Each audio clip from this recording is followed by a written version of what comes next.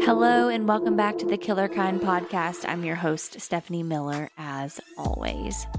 Thank you to everyone who listened to the Gypsy Rose series. Lots of great feedback on that one, which I always love and appreciate, so thank you for that. If you haven't listened to the two-part Gypsy Rose Blanchard case, I highly recommend it. It was one that I had wanted to cover for a long time, so I was very excited to be able to dive into that one. This week, things take a little bit darker turn. Not that every case isn't dark, but this one in particular is hard to talk about because of what our victim had to endure the last final moments of her life. With that said, let's just go ahead and dive into the horrific murder of Rachel Burkheimer.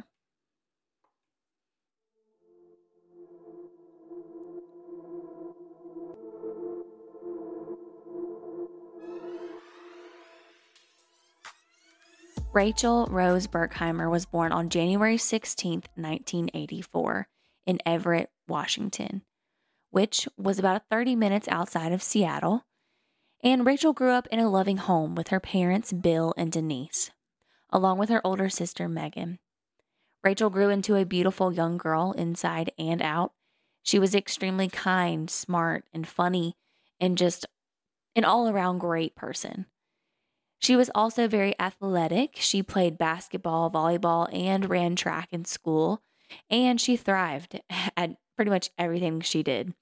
Many have said she was always one of the best, if not the best, on whichever team that she was playing on.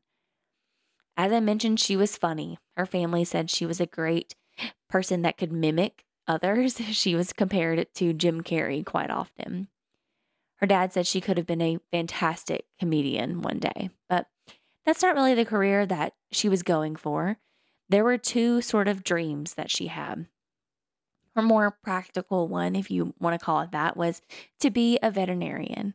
She loved animals, and her family said that she would have been fantastic at that. But Rachel had an even bigger dream, and that was to become an actress. Again, her family said she would have been great at being an actress because she was so smart, so beautiful, and she really could have just done anything that she put her mind to. And like I said, she was smart, beautiful, and described as charismatic and fun to be around, so that meant that she was very popular in school. Her dad said, quote, "She had so many social groups and such a big social network that I couldn't keep up." He also called himself her personal answering machine. And yes, she did have a ton of friends, but she was also described by her best friend Corey's mother as a firecracker. She was known to not take anything from anyone. She was a little feisty, and despite being a tiny little thing at 4'11", she might have looked a little petite and sweet, but she would definitely bite your head off if she needed to, which sounds like my kind of girl. Now, up until high school, Rachel's life was seemingly perfect. That was until, sadly, she experienced some pretty traumatic events.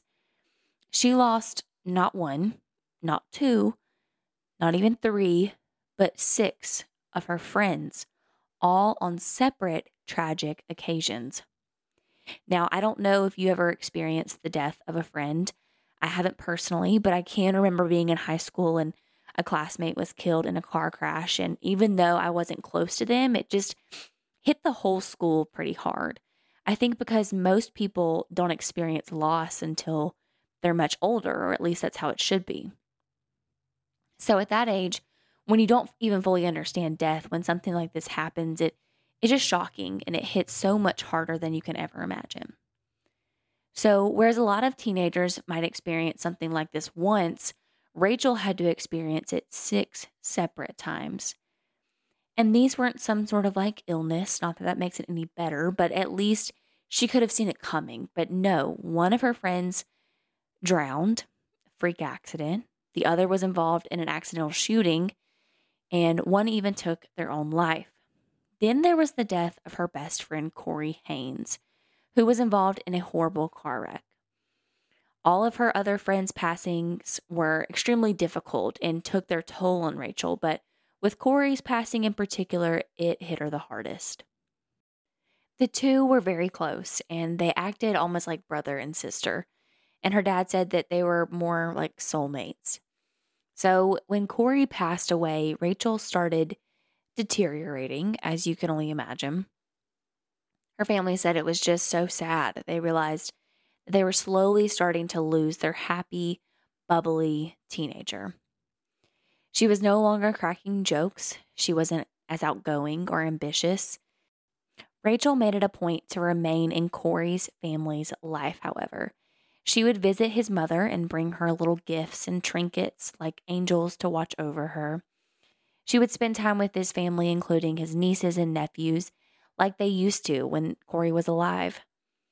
She would go over to their house on family gatherings and spend time with them during the holidays. And not only would she continue to spend time with his family, she also kept pictures of Corey around her. She put pictures of him in her car and in her room.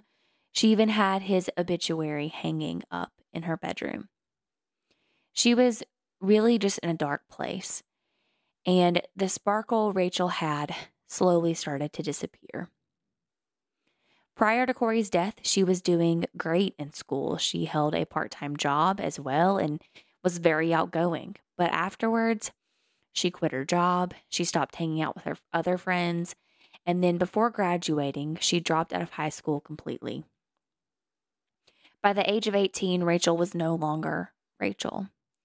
Her sister Megan said the death of Corey truly killed her that day.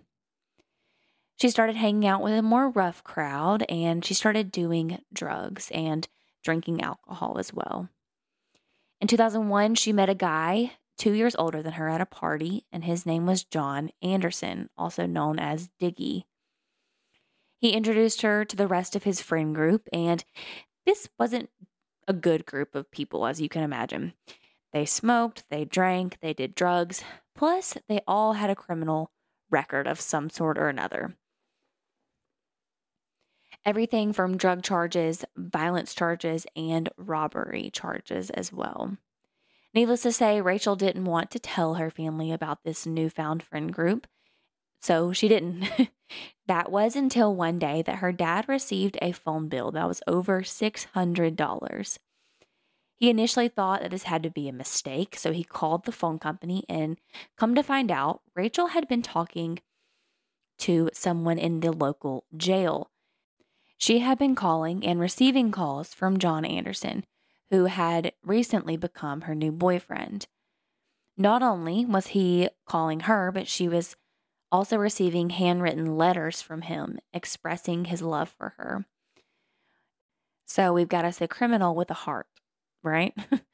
Isn't it the worst guys who tell you they love you the most? I mean, if he's sending you love letters or telling you he'd rather die than be without you, sweetheart, run. That is a huge red flag. That is not cute. That's not sweet. Please don't fall for it. If he's calling you his soulmate after a month, run far away. And I'm sorry to the guys that are actually like true romantics, but in my experience and friends of mine's experiences, in this situation, it's the guys who confess their love a little too much that are the ones who will break your heart the most. Am I right? Ladies that have been through it. So to all my single ladies, just keep that in mind, okay? But moving on. So she's in a relationship with a guy who's in jail. She's hanging out with this new friend group who are just crappy people. None of them have jobs. None of them are in school despite their ages starting in high school, like age 16 and up. And not only that, this isn't just a normal friend group. They're actually a gang. They call themselves the Northwest Mafia. And John Anderson was one of like the higher ups, or not necessarily the leader, but somewhere up kind of in the ranks, if you will, in this gang. But this gang really wasn't much of nothing. Don't be thinking like Sons of Anarchy or anything like that. These were a bunch of duds, okay? They did nothing. They drank and they did drugs. They sold drugs and they stole drugs. One article said that they just basically stole from other drug dealers. They played video games all day and just a bunch of deadbeats, to be honest. And all in all, they were just the worst kind of people to be around, especially for a beautiful young girl with a bright future like Rachel had. I understand that she was grieving and she was probably numbing her pain. So, as sad as it is, it's not abnormal behavior after everything that she has been through. Now, once her dad realized what was going on and who she was talking to, he sat her down and told her, like, look, you can't be doing this. You can't be hanging out with someone that's in jail. And of course, Rachel was like, no, you don't understand. He's going through something right now, but when he's out, he's going to turn his life around and everything's going to be fine. Now, this was all that Bill knew, that his daughter was dating someone in jail.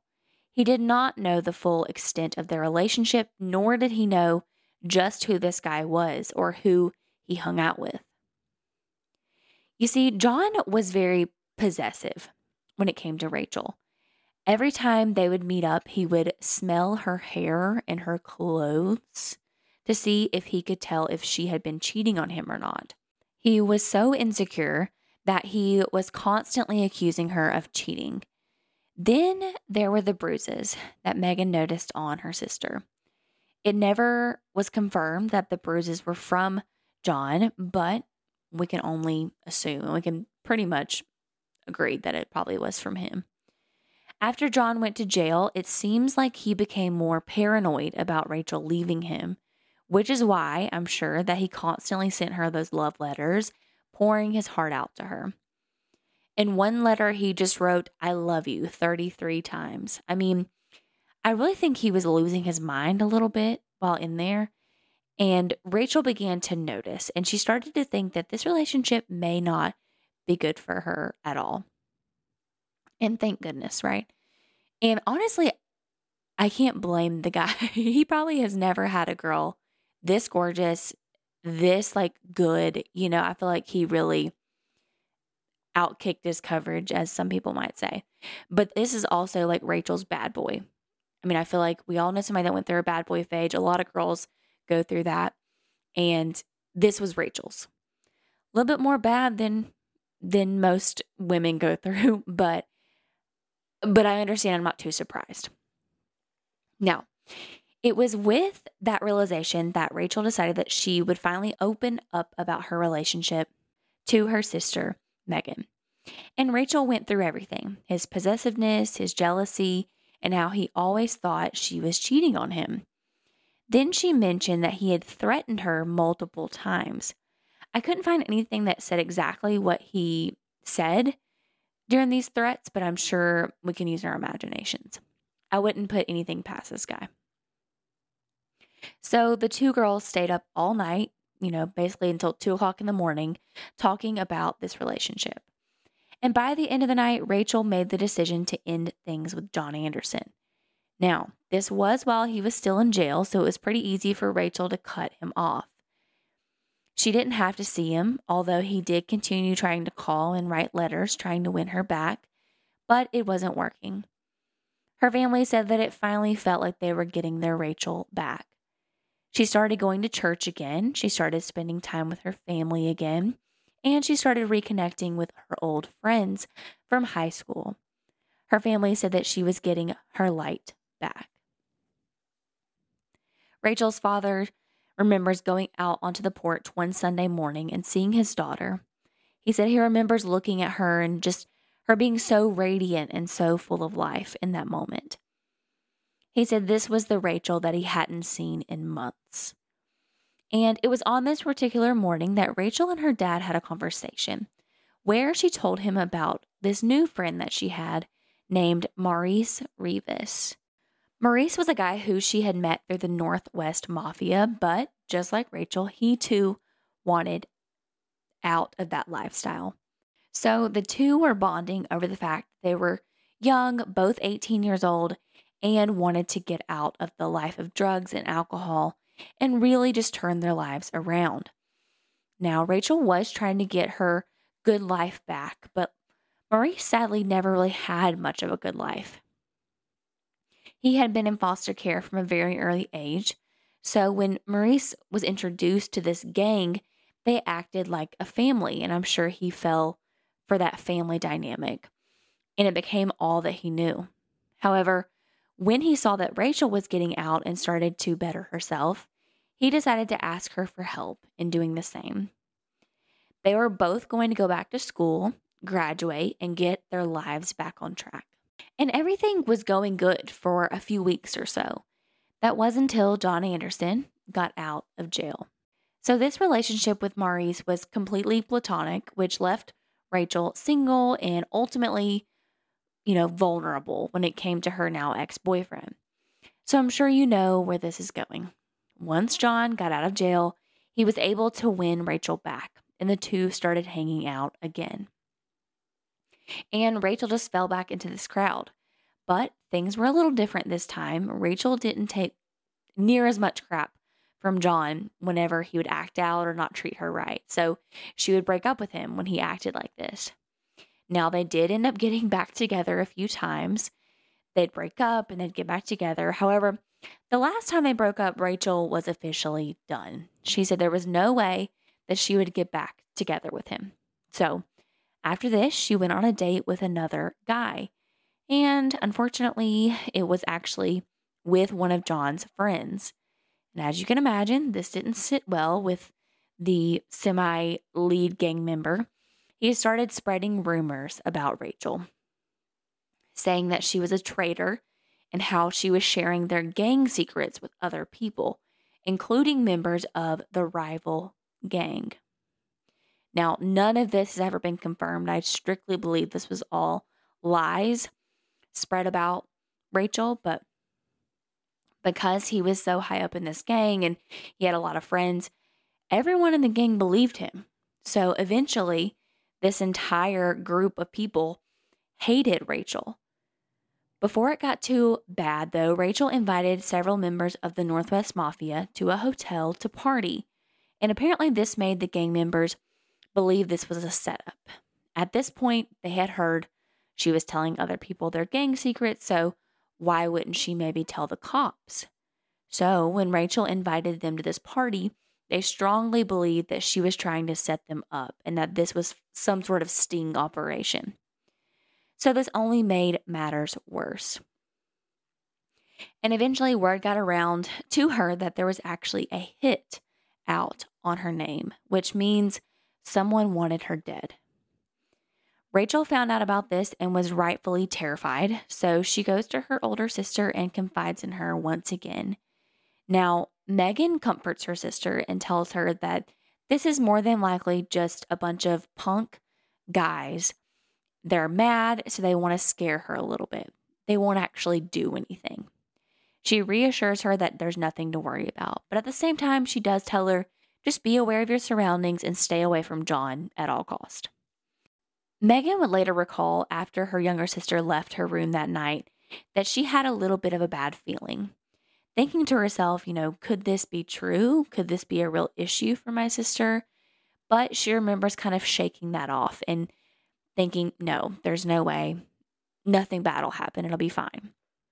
But we all know this one friend, or in this case, a sister, that just doesn't listen to the advice that she's given. On September 23rd, 2002, she was invited to a house party that she attended with several of her friends, who were all members of the Northwest Mafia. So not really keeping her distance from John Anderson. Now, Rachel wanted to attend this party to show these gang members that she was not a snitch, that she was still their friend, and that she could be trusted. One of the friends she went with was her new friend, Maurice Rivas, so she felt like she had an ally and someone she could really trust with her. Although this was considered a house party, it wasn't really much of a house party at all. It was just a bunch of the gang members hanging out, smoking weed, drinking, and playing video games. I mean, I can't think of any, not that I know any gangs, but I can't think of all the shows that I've watched about gangs. None of them are playing video games. It's just a weird thing to be doing. Like, shouldn't you be doing some sort of gang stuff? Not playing video games? I mean, luckily you are. I mean, that keeps you from being, doing other things, I guess. But I digress. Anyways, there wasn't much to this party at all. But everything was going well. Rachel was enjoying herself with her friends and everything was good. That wasn't until John Anderson showed up. John busted through the door and he appeared very upset. Now, the story varies as to why he was so mad, but the main one, and the one I personally believe based on all the different reports, was that John wasn't aware of this little party. But somebody told him about it and told him that Rachel was there. So he showed up and he was pissed. After he walked in, he immediately started yelling at everyone, even trying to start fights with a few of them, throwing punches or slapping a few, I think, in the face. And he eventually pulled out a gun, and then multiple guns were drawn. So tensions were high. Rachel obviously panics and tries to leave, so she starts kind of sneaking towards the door. However, John sees this and grabs Rachel by the back of her head. A little bit of a trigger warning here. This gets a little bit hard to hear from now on, so consider yourself warned. But after John grabs his former girlfriend, he then punches her in the face and throws her onto the floor. Once she was on the floor, Rachel found herself surrounded by everyone else at the party. And they all started beating Rachel. She's being kicked and hit and pretty much just tortured. At one point, Rachel hears one of the members yell out to someone to turn the music up in the room to drown out her screams.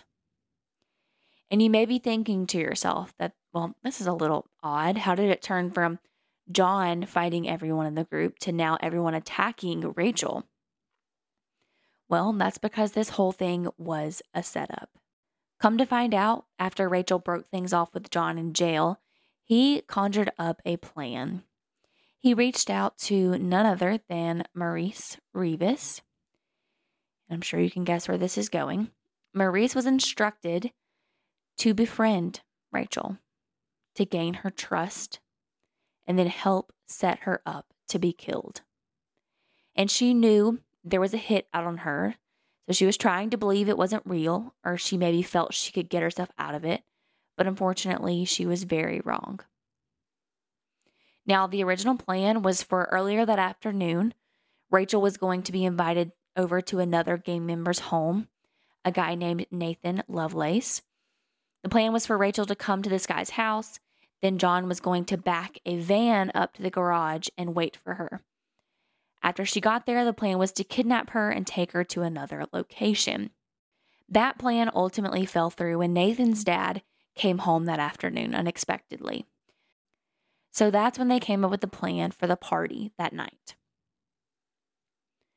After Rachel was violently beaten, she was scooped up and taken out to the garage. She was bound by tape and she was gagged. Then they all just went back inside to think about what to do next. So yeah, we got real smart criminals here. They had this initial attack planned, but they didn't come up with what they were going to do afterwards. I mean, so stupid. So they literally just sat around pretty much doing nothing. These guys just ordered some pizza, continued to play video games, and smoke pot. During this time, though, they did try to come up with a few ideas. A few ideas were thrown out there. Try to determine what they should do with Rachel now.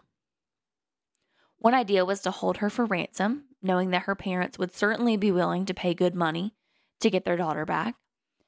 Then there was mention of gang rape. Thankfully, that didn't happen, which I can't even imagine just casually talking about that in a room. I just can't even imagine any of this, really.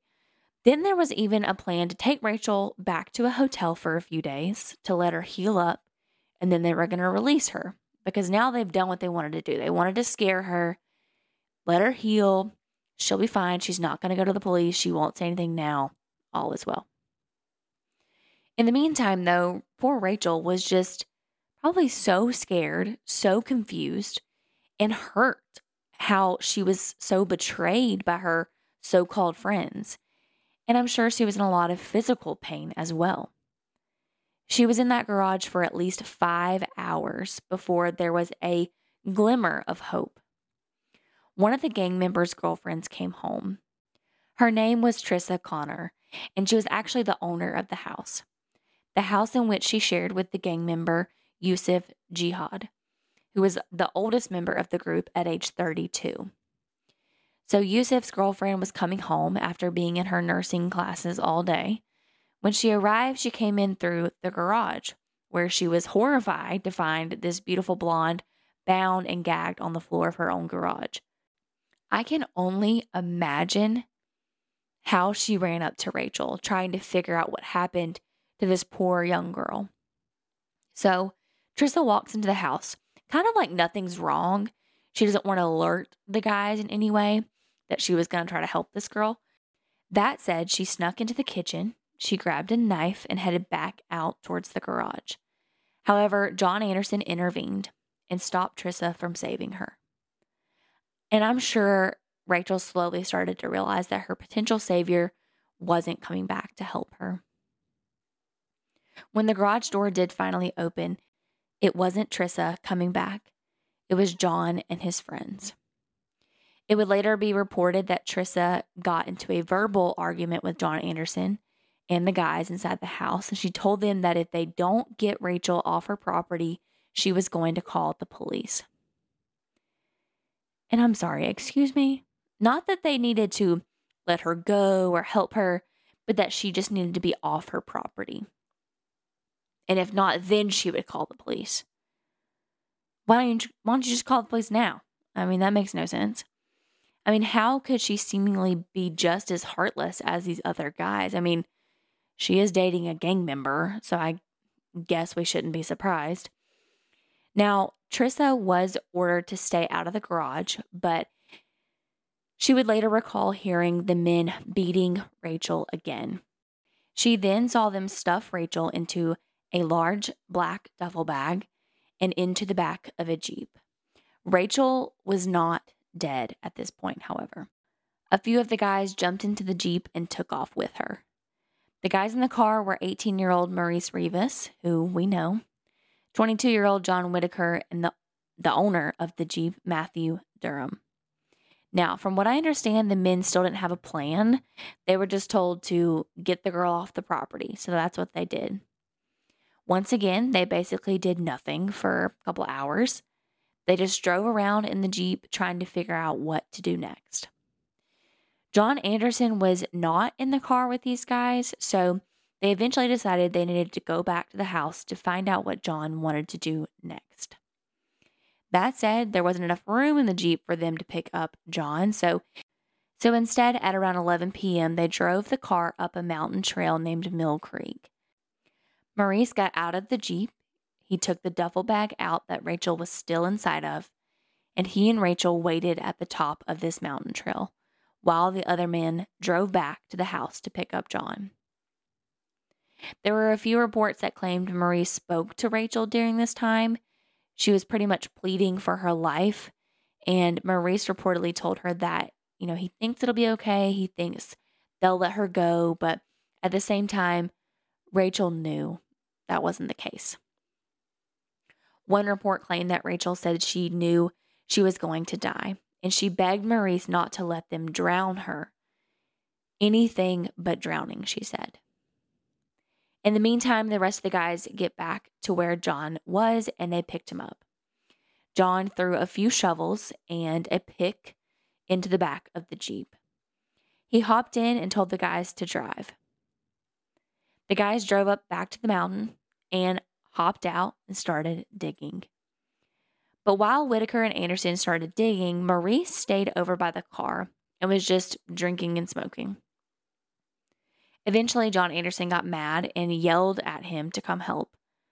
After they spent some time digging, Anderson went over and let Rachel out of the duffel bag. He initially ordered John Whitaker to go over to her and undress her and take all of her jewelry off as well. Rachel told him that no, I can do it myself. And she did. She took everything off except for a small ring that she had on. She begged Anderson to let her keep it because it was a ring that her best friend Corey had given her, which had meant so much to her since the passing. But of course, John Anderson showed no mercy and made her take her ring off. After Rachel took the ring off, she just collapsed to the ground and began praying. Anderson told her not to worry, that she would be up there soon enough. Then he told Rachel to go and lay in the grave that he had dug for her, face down in the dirt. And she did as she was told, and she accepted her fate. John Anderson then repeatedly shot Rachel in the back of the head until all of his bullets were gone. At one point during this, the gun actually jammed. He was able to fix it, and then he continued unloading his clip. After Rachel was killed, all three of the men filled the hole back up with dirt and left the scene. While in the car, John Anderson told the other guys that, quote, loose ends would be cut off, meaning they took this to mean that if anyone snitched on anyone, they would be taken out, just like Rachel. When they got back to the house, the two guys drove Rachel's car to an area near where one of her ex-boyfriend's houses were, assuming they were trying to frame him for the murder. Then Maurice and Matthew gathered all of Rachel's belongings and put them into a pillowcase and threw it onto a fire before disposing of it. Now, Rachel's family at this point knows no different. You know, she's out doing who knows what at this point. There's no telling what she told them. But when she didn't return home that next day, they kind of started to worry. I mean, yes, Rachel had fallen into the wrong crowd, and it wasn't unlike her to be out all hours of the night, but that doesn't mean they didn't worry. So Rachel is last seen on the 23rd, but it wasn't until the 25th that the family decided to report her missing. They knew that no matter where Rachel was or what she was doing, what she was going through, that she wouldn't be gone this long by choice. They knew something had to be terribly wrong. As soon as Rachel was reported missing, search parties went out looking for the 18-year-old, as well as missing person reports being posted everywhere in this town. Her parents were doing public appeals on the news, and this was quickly becoming a well-known missing persons case in the area, which means word spread pretty quickly, and it generated some leads. One lead in particular came from the mother of Jeffrey Barth, who was a member of the Northwest Mafia. Now, the tip seemed pretty random, in my opinion. It's unclear if this mother knew anything about the night of the murder, but she told investigators that the group of guys her son hung out with, including Rachel's ex-boyfriend, John Anderson, drove around in Matthew Durham's red Jeep. So that's where police started. They call up Matthew and bring him in for questioning. Now, at first, they just tell him, look, we know you know something. We know you're a part of this gang, and we know Rachel had been hanging out with you guys, so you have to know something. And initially, Matthew was trying to stay quiet and act like he didn't know a thing. However, they did eventually break him down by saying, we can get you a lesser sentence. If you're involved in this, you need to tell us right now what happened. If you lie, then it's not going to be good for you. And of course, he was 17 at the time, so he completely blew the whistle and told investigators everything. He explained to the police where Rachel's body was, although he couldn't give them an exact location because he said it was so dark and he wasn't familiar with the area. But either way, it was a start. So a search team, along with cadaver dogs, made their way up the mountain. After 2 long days, the cadaver dogs finally came upon a fresh-looking pile of dirt, and the team started digging. After just 2 big scoops, their shovel hit something. And it was the skin of Rachel Burkheimer. She was found lying face down with her hands under her in a praying position.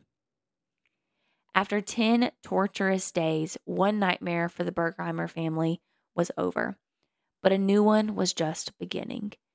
Now they sadly had to learn what all happened to their beautiful daughter and sister.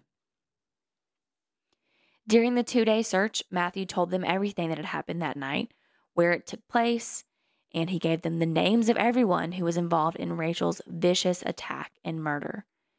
He also told police about the pillowcase filled with her belongings that they had tried burning.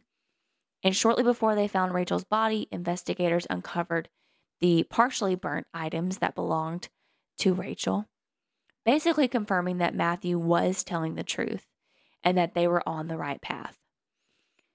Also, while searching for Rachel's body, a gun was found in one of the nearby ponds. They found bullet casings at the crime scene that matched this gun in particular, and it was conclusively determined to be the gun that was used to kill Rachel. They had a search warrant to search the home of John Anderson as well for anything that directly tied him to the murder. And sure enough, they uncovered the same duct tape that was used to cover Rachel's mouth, as well as the shovels used to dig her grave. All in all, 8 men were arrested. And charged with the involvement of Rachel's death. Those 8 men were 20-year-old John Anderson, who was charged with first-degree murder and conspiracy to commit murder. He was also facing the death penalty if convicted. 22-year-old John Whitaker was also charged with first-degree murder, conspiracy to commit, and facing the death penalty as well. 32-year-old Yusuf Jihad was also charged with first-degree murder, first-degree kidnapping, and conspiracy to commit kidnapping. 22-year-old Jeffrey Barth was also charged with first-degree murder, first-degree kidnapping, and conspiracy to commit kidnapping. 20-year-old Tony Williams, who was also facing the same charges as Jeffrey and Yusuf.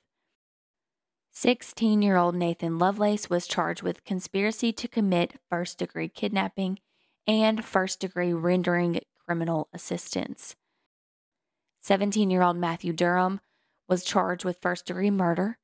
And lastly, 18-year-old Maurice Rivas was charged with first-degree murder. 5 of the men pleaded guilty, taking a plea deal for a lesser sentence. Nathan Lovelace was the first to take the plea deal. He had the least involvement out of all of them, and he didn't do much, but he also did nothing to stop it. He was sentenced to just 30 days in prison.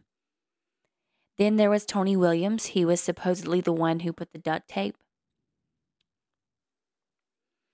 He was supposedly the one who put the duct tape over Rachel's mouth, and he was the one who turned up the radio to drown out her screams.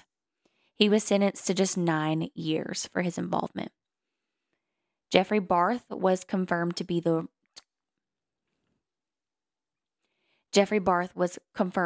there while Rachel was being held hostage, and he supposedly bragged to some fellow inmates while awaiting his sentencing that he hit Rachel with the barrel of his gun. He was sentenced to 10 years in prison. Matthew Durham, he actually drove the Jeep that night, and for his plea, he was given 26 years. Maurice played a huge role in Rachel's murder as well, but because he took a plea deal, he was given just 26 years as well. The other 3 men, John Anderson, John Whitaker, and Yusuf Jihad, didn't take plea deals, so they all went to trial. John Anderson acted like complete scum during the trial. He was often seen smiling and laughing during the trial. He looked over and winked at Rachel's family at different times as well. Just an absolutely disgusting person. Luckily, he was found guilty on all of his charges. Although he was facing the death penalty, he did receive just life in prison without the possibility of parole. John Whitaker was also found guilty of all his charges, and he too was sentenced to life as well. Yusuf was also found guilty for all of his charges. However, he was only sentenced to 37 years.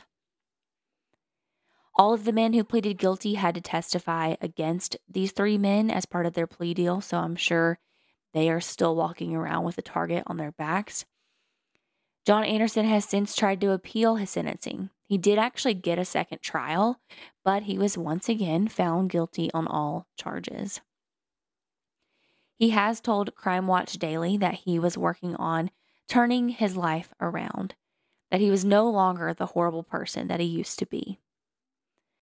Maurice Rivas has since apologized as well, saying that he was a coward and he did everything that he did out of fear and that he failed Rachel miserably.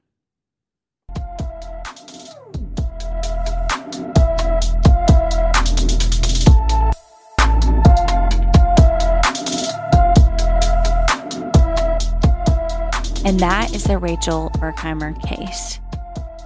How horrible. This poor girl, just everything she went through to experience such major tragedies in her life that sent her down this dark path with just the wrong guy. It's just crazy how quickly our lives can change. I don't blame her at all for turning to drugs and alcohol. I know that's the way a lot of people will cope with tragedy, even though it's not right. And it's one of the lifestyles that are just hard to get out of. But she really wanted to. And if she had more time, then I know that she could have turned things around and gotten back to the Rachel that her family knew and loved. But sadly, John Anderson robbed her of that bright future. As always, I want to know your thoughts on today's episode, so be sure to head over to the podcast Instagram or Facebook page to share your thoughts there.